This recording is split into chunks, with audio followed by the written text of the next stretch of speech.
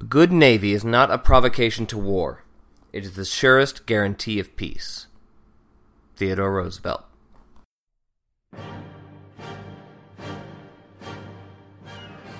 You want to fight? We'll give you a fight.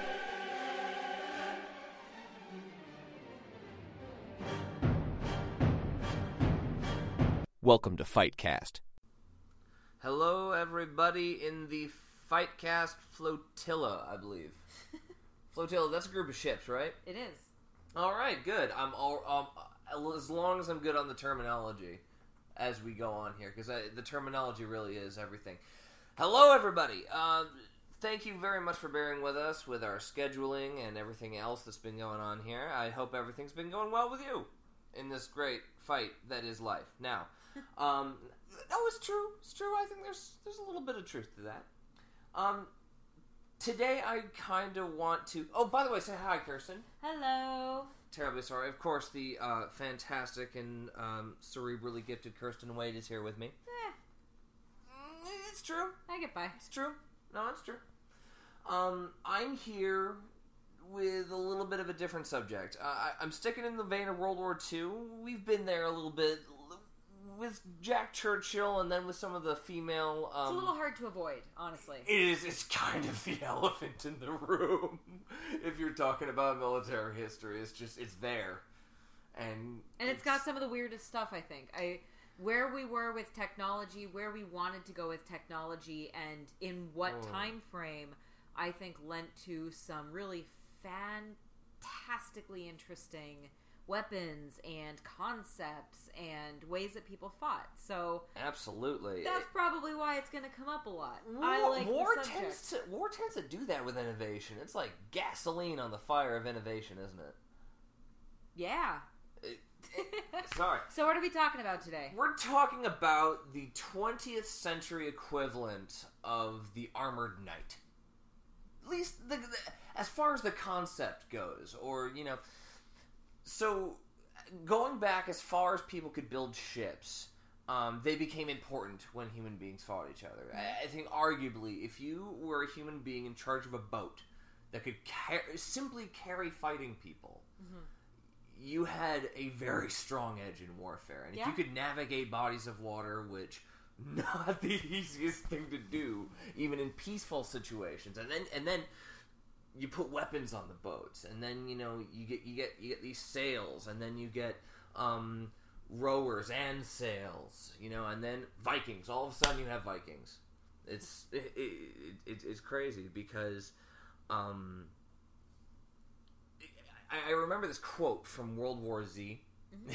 Of course, I need to do a World War Z episode, by the way. Let's file that away for the future. But there's a Chinese admiral of a nuclear submarine, and he's talking in this chapter. By the way, it's split up into many different chapters of people who have different experiences and stuff. So this Chinese admiral is talking about how a navy differs fundamentally from an army, and that is that if you can gather any group of people together, put them in similar clothing or a similar patch, give them what passes for a weapon in a few hours training, you have an army.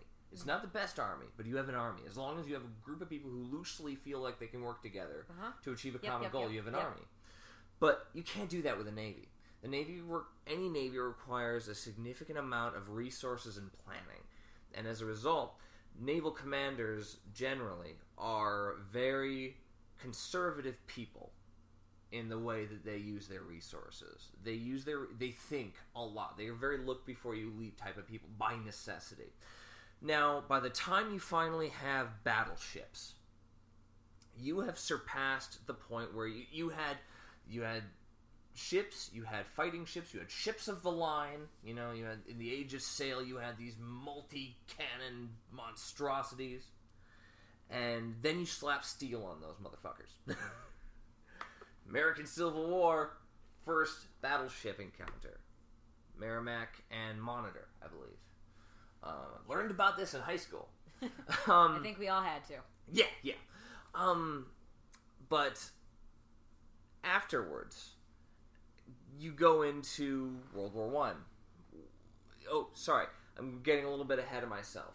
To cut a very long story short, I'm going to be talking about two very influential battleships, two legendary battleships that existed in World War II. And which ships were they?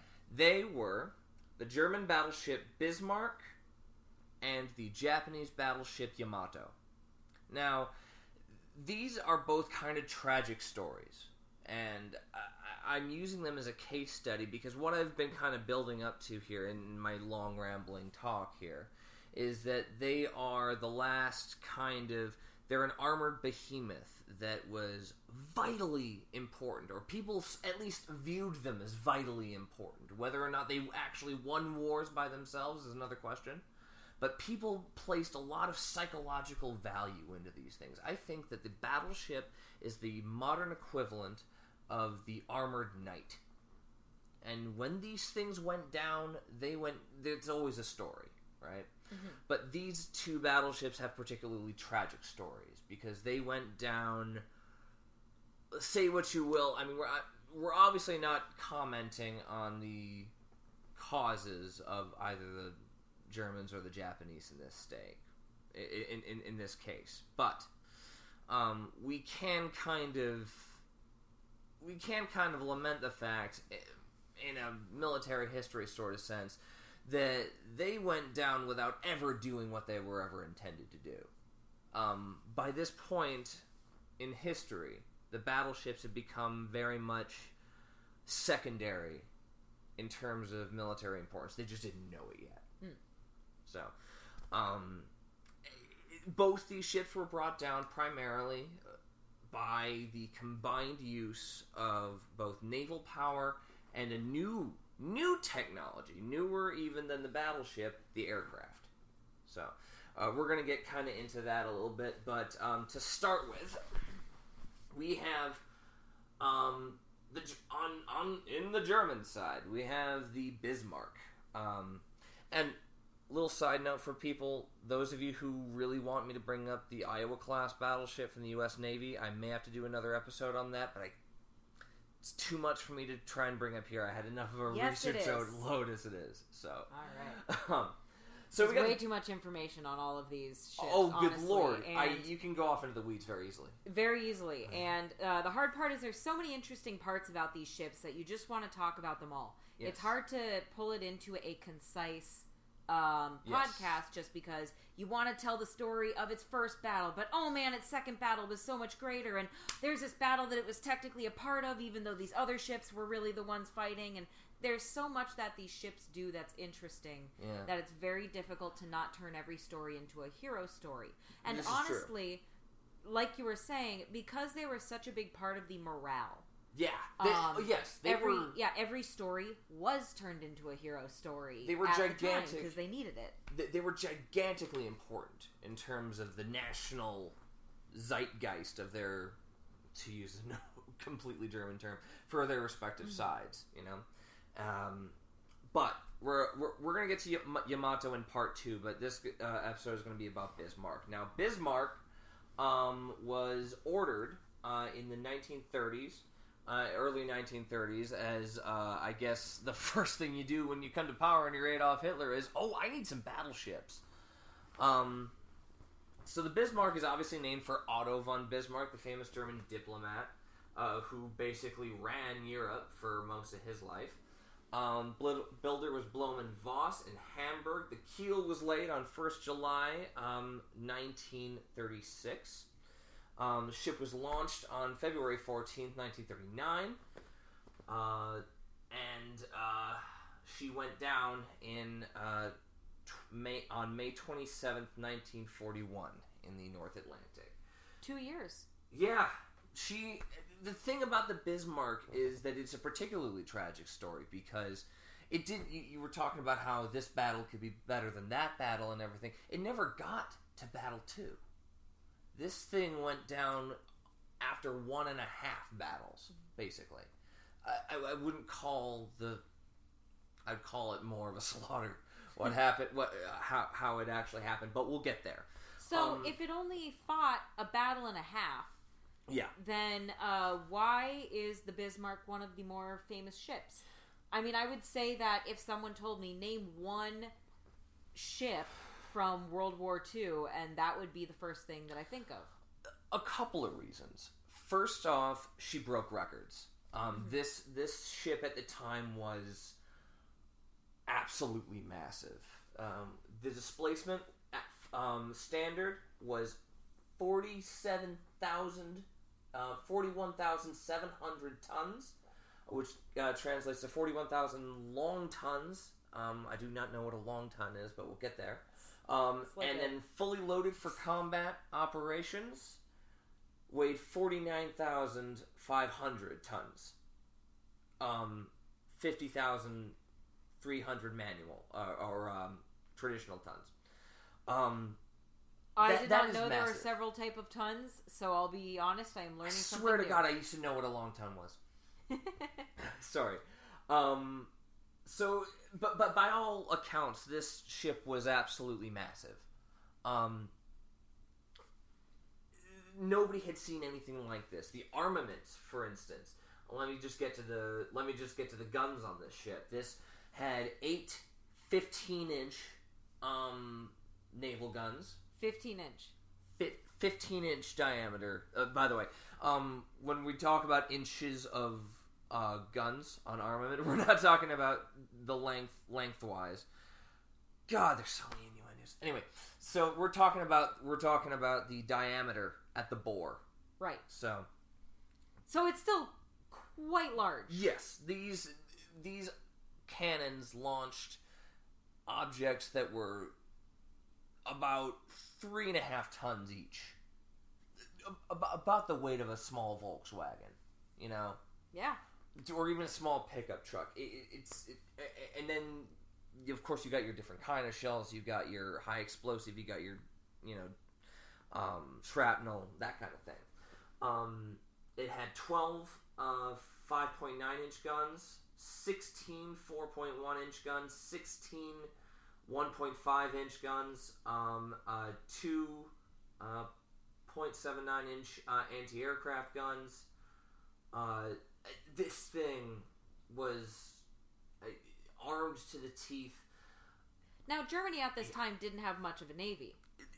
No, it was very ambitious into becoming a fantastic navy, but they never quite got there. If you'll notice, Germany never deployed aircraft carriers. They had ideas for them, the Graf Zeppelin for one, but they never quite got there.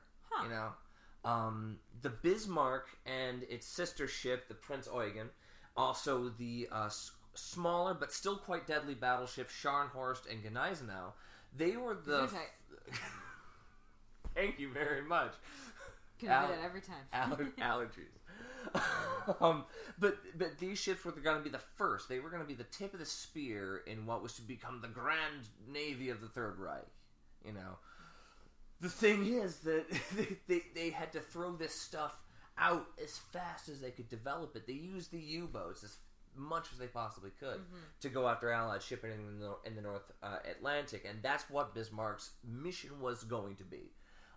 She was going to be a commerce raider. The idea was that you send the most fearsome battleships possible into the North Atlantic, and you take out as much shipping as possible, because while the U.S. wasn't involved directly into the war at this point, they were still giving Britain and Russia a ton of material and financial assistance, and they couldn't get this material assistance any other way than by ship.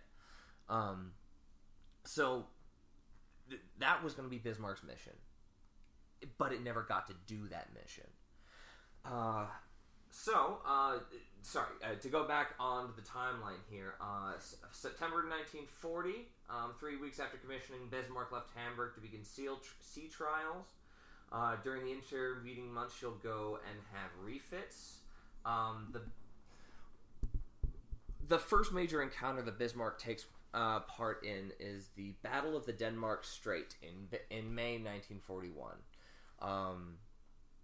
What happened was Bismarck and Prinz Eugen, its sister ship, were going to basically go out by themselves through the Denmark Strait into the North Atlantic. Now, there were 4 different exit points into the North Atlantic they could have taken. Denmark Strait was one of them, and look who happened to be on the other side of the Denmark Strait, but the HMS Hood and the HMS Prince of Wales. Now, the British had got wind that the Germans were planning to make this kind of move, because, again, they just knew. Right. Because they're the best spies ever, as we all seen. But, so they had intelligence, I believe, from a Swedish naval officer in actuality. I need to dig up the specifics on that, but so the Battle of the Denmark Strait happens in May 1941, which is the British attempt to block the Germans from ever getting into the North Atlantic to raid the commerce shipping in the first place. Mm-hmm. So, basically, it was 4 ships that tried to take on the Bismarck and the Prince Eugen from both sides. This was the Prince of Wales and the HMS Hood, and then the pocket battleships, I believe they were Suffolk and Norfolk. Now, the problem was that the situation, the conditions weren't favoring the British going into this battle. Now, the Germans had what was called the weather gauge, which means that the wind is at your back. You're sailing with the wind behind you, which means that you're not getting near as much spray into your gun optics as the British are. So, meaning that if the guns get wet, they just don't work. Well, yeah, I mean, you get water into the sight apertures, and it's harder. Kind of imagined. No, I can. It's funny because I always kind of imagined them to be like pirate cannons. So, like the retractable with the little window you can shut. That's not how it works. The guns are just always hanging out. I mean, by this point in battleship sophistication, you have remotely rotating turrets that are fired electronically from different parts of the ship. Awesome. So you have somebody in basically a locker someplace in the ship who's got his finger on the button. I'm not kidding. And he gets the firing solution, and he says, people who are in a different part of the ship are doing all the math and the trajectory calculations on where to aim the gun, and we're moving this direction and this speed, and we have to hit the target over there, moving that speed. So sends the firing solution down. They aim the cannon. They fire it remotely, and it's remarkably hard to do. And I can't believe that people manage to hit other things regularly.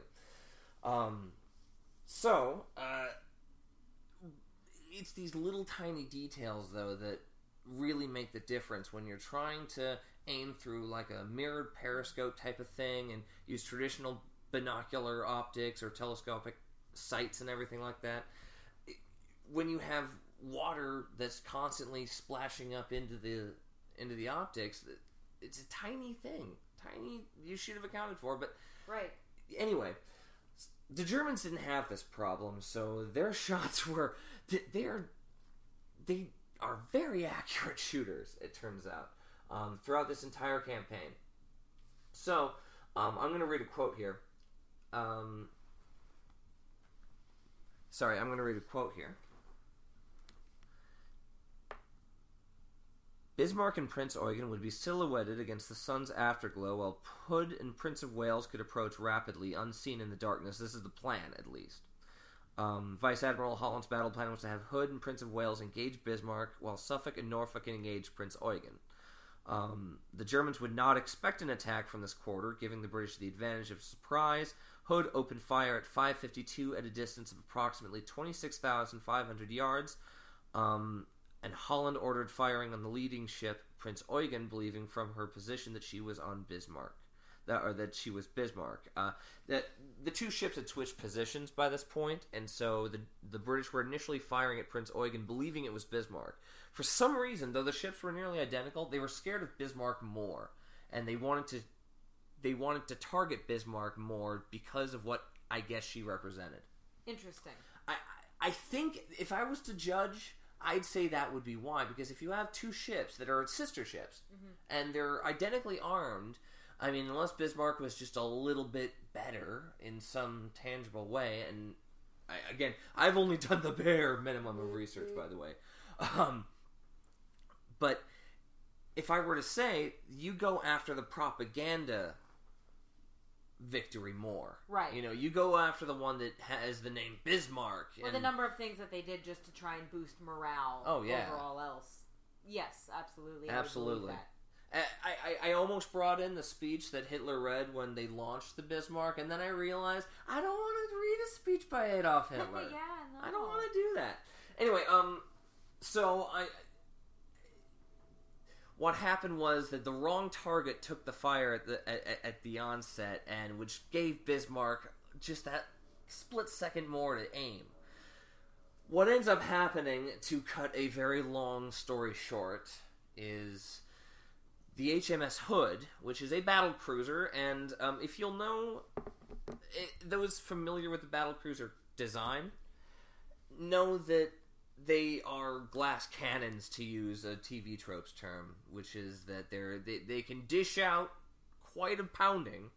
They just can't take one because they sacrifice armor to try and gain a little bit of speed. Mm-hmm. And this idea was supposedly taught to the British at the Battle of Jutland, in which several British battle cruisers, thinly armored, they didn't put the protection where it needed to be over the magazines where all the ammunition was kept.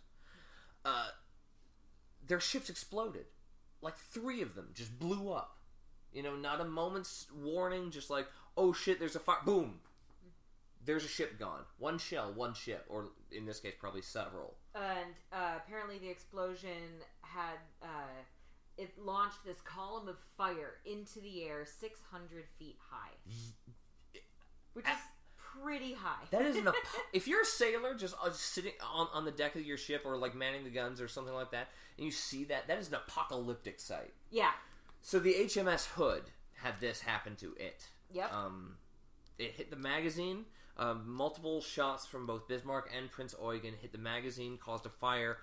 The entire thing went up. About 1,600 crew members aboard Hood. Guess how many got out? 3. 3. Yep. And there were 1,421 crew members. All but 3 of them died. It's just, Well, that's insane. And I think that's one of the problems, and maybe one of the reasons why we don't rely on naval warfare as much. You sink one ship, well, you've killed nearly 1,500 men.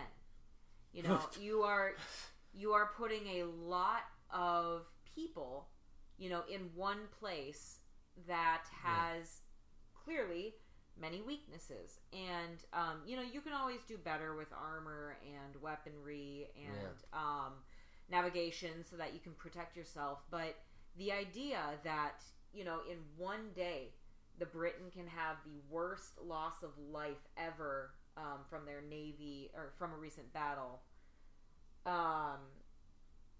it's insane. It's mind-boggling that you would want to risk that again.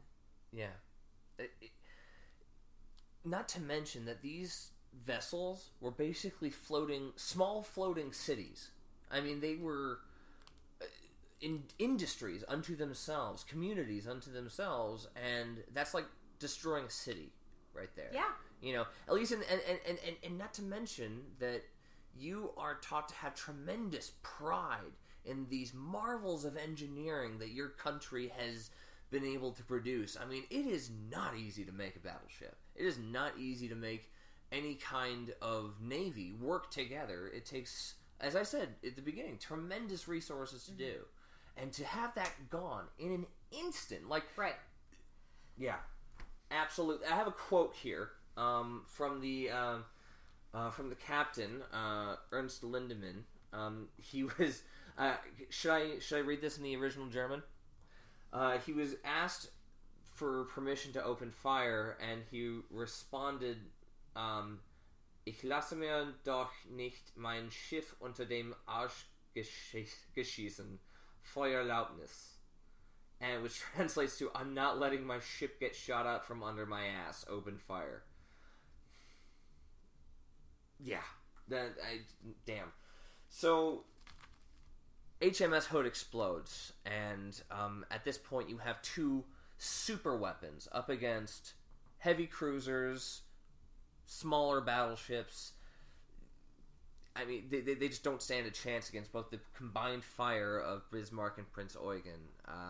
And yet, the Bismarck did not really escape this without a few bruises. No, it did not. It got a couple of hits, a couple of through and through hits, would basically a shell goes through the ship and doesn't explode. You had no hits to the magazine or anything, but you did have some engines flooded. It ruptured one of the oil tanks. The oil tank, and that's right. And it was leaking oil into the sea, basically for the rest of its short life. Yes, talk about telltale wound happening, right? Which, again, this oil trail, you can track a ship that way. It turns out, but it was ultimately British spy planes, reconnaissance aircraft that ended up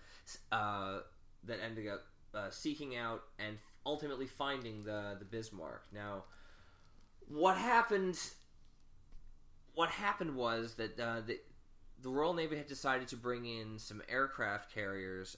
First, I believe it was the Victorious, and then later on the Ark Royal.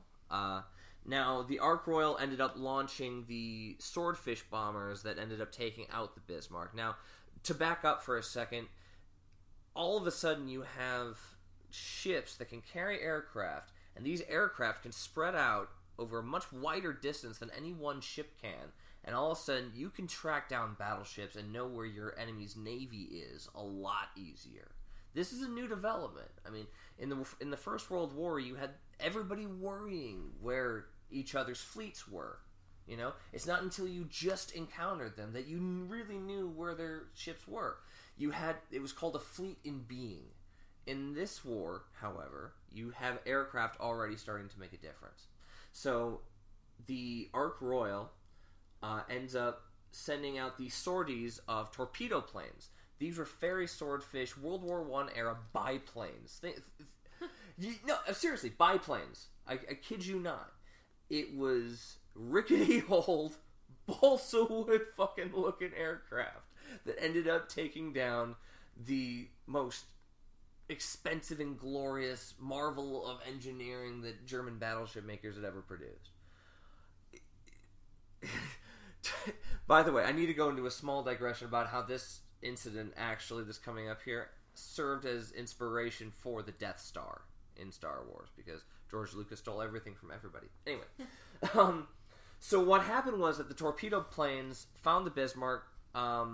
Bismarck shoots back. They end up scoring a couple of torpedo hits on the ship's rudder. So the rudder ends up being locked in about a 20-degree position. At least one of the rudders. I think they got one of them working again, but one of them was still jammed.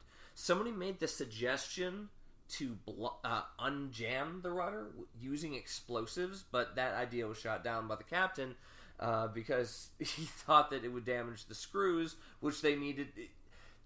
It's either we cripple ourselves or we slow ourselves down, basically. They decided that it's better to stay crippled for some reason, so it ended up just swimming. It ended up just sailing in a gigantic circle. It's hard to believe that they didn't know that they were doomed at this point. I'm sure that they did. There comes a point where I don't know. I'm sure they knew exactly what was going on and how screwed they were. I actually found an account of a British soldier who is stationed a sailor. Well, aren't they? Yeah, one's on the ground, one's like he's a water soldier. Come on, water soldier. Please direct your mail to.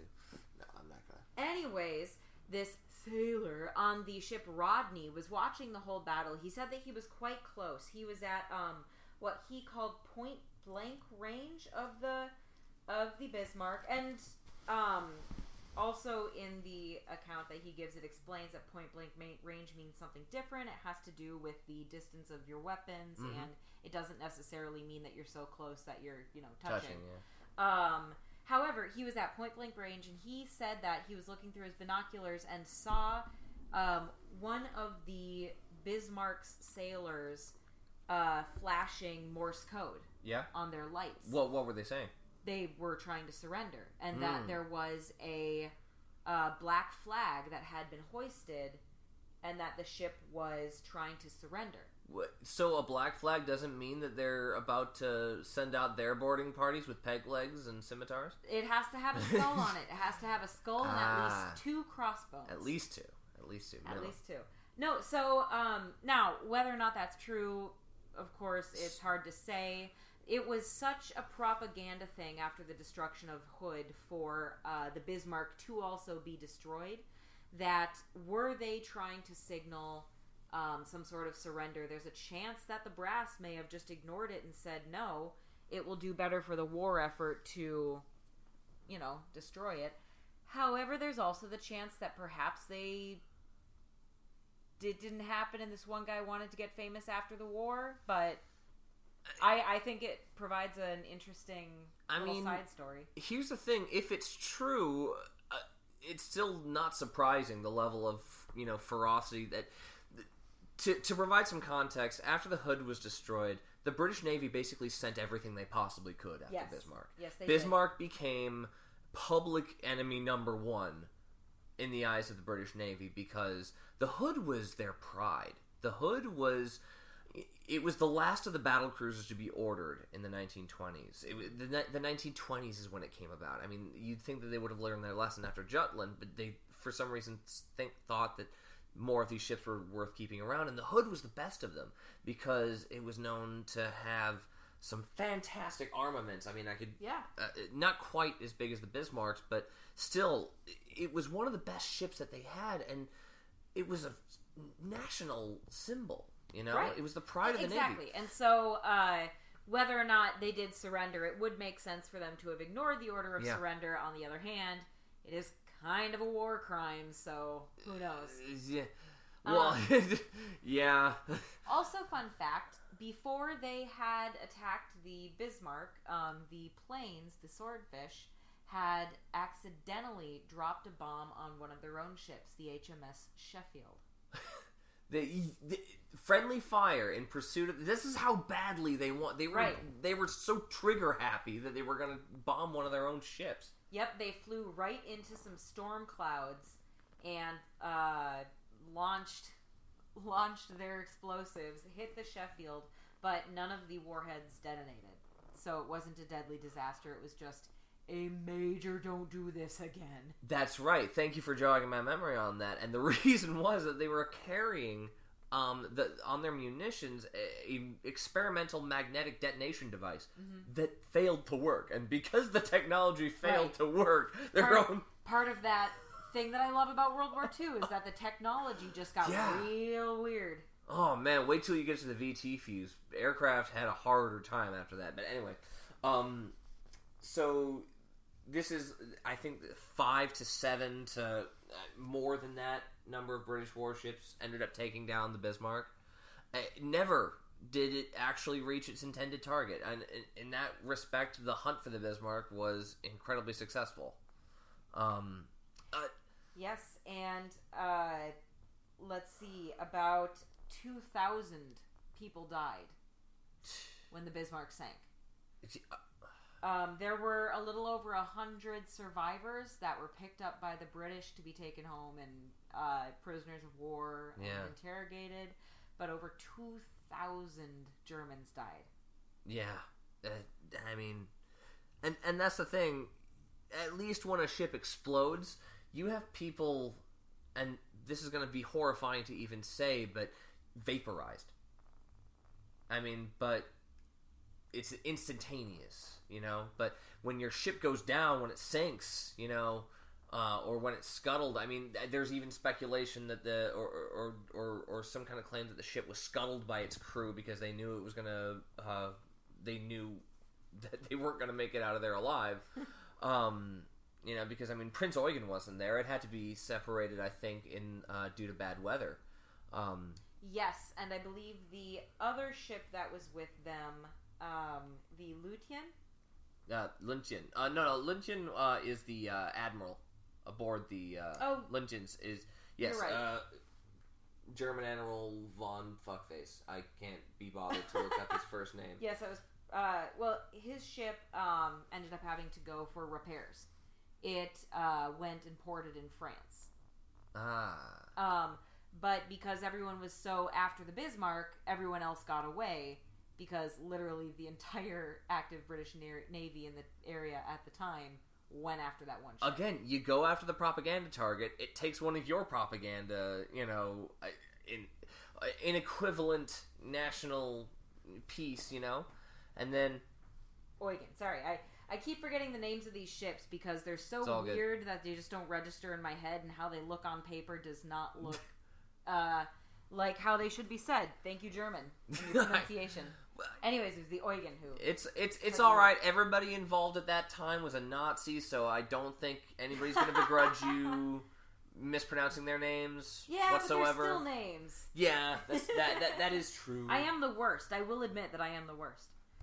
Anyway, but so there you have Bismarck, and it's just first off, you have how cheap is a torpedo compared to a battleship? I've never had to buy one. I think the Bismarck costs somewhere around $1.5 billion in today's money. I could be completely off on that number, but it was. You know what? if you adjust it for inflation, I mean, unbelievable national assets these things were, and people were placing a lot of hope that this thing was going to be, the savior of Germany at sea, and you were gonna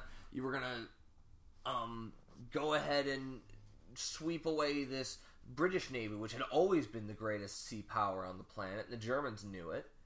They couldn't... do you have the actual figure? I do not, because the money system from back then is different from the money system they use now, so we don't have an exchange rate. Yeah. It actually takes research. I'm not doing this now. Indeed, but no, I mean, think of the cost-benefit analysis on that, because one torpedo, one plane, one torpedo, or in this case several, ended up actually sinking the Bismarck, but you have that one torpedo that cripples it and allows everybody to kill. And so why have a Bismarck at all? Yeah. I mean... when you can have planes that can drop these bombs... Heck, when you have planes that can drop these bombs in areas the ships can't go, because once you're too far away from the coast, your navy is useless. Except for the infantry and or planes that it holds. So why have a offensive navy at all? Why not just have aircraft carriers? Ships that can just carry men and supplies, men and women and supplies. Exactly. Why have these Bismarcks? Because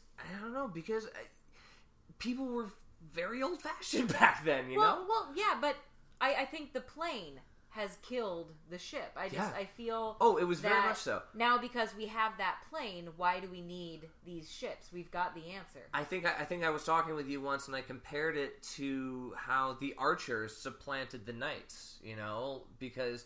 all of a sudden you have tons of archers, tons of cheap arrow shafts that have these bodkin arrow points that are armor piercing. Something that anyone can be trained to do, and not everyone can afford steel. Indeed. I mean, but, Agincourt taught people that, under withering arrow fire, armored knights might not be able to stand up. And that all that training and that pride, and it goes down cheaply. Yep. So, the great tragedy of Bismarck, and as we're going to see, Yamato, is that they were obsolete before they were finished. Because Jutland was the only time where you had battleships face off against battleships, really, on an actual huge, as they were intended scale. That's the only time that ever happened. Afterwards, the battleship ended up being a support role for the aircraft carriers once they got made. I mean... you can easily point to one of the reasons that, Germany lost the war at sea is because they didn't see fit to build any aircraft carriers. I mean, they were ace on their U-boat game, let's be sure, but they didn't see the importance of these things. Well, and you have to remember that they were fighting the British, and the British had the best navy for quite a while. I mean, that's kind of the thing that they do is their navy. So it's a little bit hard to get a foothold in the ocean when your greatest enemy is already better at it than you. Even more ironic is that when the Germans were looking at invading England, and they tried to dominate the skies over England with the Luftwaffe in the Battle of Britain. This is just before this time. The Battle of Britain wraps up just at the beginning of 1941. Bismarck is taken down in May, but Great Britain claimed air superiority, so that door's closed. The Germans try at sea, that door's closed. I mean, they've invaded the Soviet Union, so they know somebody should have known at least that they were going to be defeated at some point on land, so that door's closed too. It's just, I mean, I can't feel bad for them because they're Nazis, but, you really should have known better. Right. You really should have known, or at least had some kind of foresight to know that, oh, wait, we're putting all our resources into this weapon system that isn't going to be effective anymore because this newer, cheaper, better, more flexible weapon system comes out, How many different kind of planes can you put on an aircraft carrier? You can put reconnaissance planes, transport planes, attack planes. Well, okay, but on the other hand, by the time an aircraft carrier starts to look like a good idea, they were at a point in the war where they're not really going to be making huge projects like that. Wasn't that a little bit later in the war that aircraft carriers started showing up? Not on the German side. As far as I know, they never managed to field a significant aircraft carrier. I think they had plans for one called the Graf Zeppelin, but not Germans in general. Oh, in general. Oh, yes. Yeah, just because again, it takes a long time to build these things. By the time you can get them into service, and by the time you realize how important the plane is, you want to get it out there as much as you possibly can. Right. Well, and I mean, I wouldn't fault I would fault the Germans for a lot of things at this time. Yeah. I would not fault the Germans for not having the foresight to build up their air force over the ocean, because they weren't fighting anywhere where they needed to cover that sort of distance. True. They could attack everywhere from Germany. They could attack the United Kingdom from Germany. They didn't need to have their planes sitting on a boat out in the ocean. Yeah. They could get there from the absolute comfort and safety of Germany. Most of their war was fought relatively landlocked. I mean, obviously there was the African theater and the Middle Eastern theater, but even that might not be as well serviced by an aircraft carrier in the Mediterranean than it would have been by just a nice airfield in this section that is going to be owned by you for a while. So it's probably more of a long-term aspiration for them. Like, we'll get around to the aircraft carriers at some point once we got this world domination thing going, and we're going to be. But when you're the United States fighting in a couple of different areas, an aircraft carrier looks like a good idea. When you are Britain, wanting to send planes to France or Africa or the Middle East, suddenly an aircraft carrier looks like a good idea because you don't really have a good France to have an air base. And as it turns out, the aircraft carriers are great weapons in taking out battleships. As it turns out, know. So I'm just saying, definitely, I think that the plane killed the ship in a way. The Bismarck kind of was just a very good indication of what was going to be happening. Yeah. But there wasn't much else that you could do at the time. Ships were what people did. And if you want to beat the UK, the only way you're going to beat them is by getting rid of their navy. So, and turns out you can't, because they have that navy backed up by some awesome intelligence too, as it turns out. So, Ambition. kudos to the Royal Navy, because they nipped this problem in the bud. Absolutely. Imagine what would have happened if the Bismarck had been able to be put to full use, backed up by an actual, escort group. Instead, we've got 10 days from launch to the bottom of the ocean. Yeah, I mean, near as much, right? So, thank you very much for this. This has been part one of what I'm calling a tale of two ships. I know, I'm witty. Literature reference. So this has been part one. My main source of information has been a book called The Destruction of the Bismarck by David J. Berkison and Holger Herwig. Short review. This is a very dense book. It's great, though. It's so good. It is, very much. And thank you to the Seattle Public Library for that. It's very dense in terms of its naval terminology, and you just need to have the nautical terms down if you're going to understand any of this. But they've recreated basically the entire encounter, every single encounter that Bismarck was in, because it kept a log. Anyway, so please check that out, and wait for our... please wait patiently. We really appreciate that. For our part 2, which is going to be all about the Yamato and how that went down. Which I am interested in, because it's going to be a great one. It's just, there's a treat coming. Yeah, the Yamato's legendary. Such an interesting battle. Thank you very much, everybody. Please be well to yourselves and each other. And, keep on fighting. Oh, and by the way, one more thing. The cost in today's dollar, according to these money calculators I found, would be, what's your guess? I guessed like 1.5 billion. 1.9 trillion. Jesus Christ! Oh, fuck. Oh, yeah, Germans, you done fucked up. All right, have a good day. All right.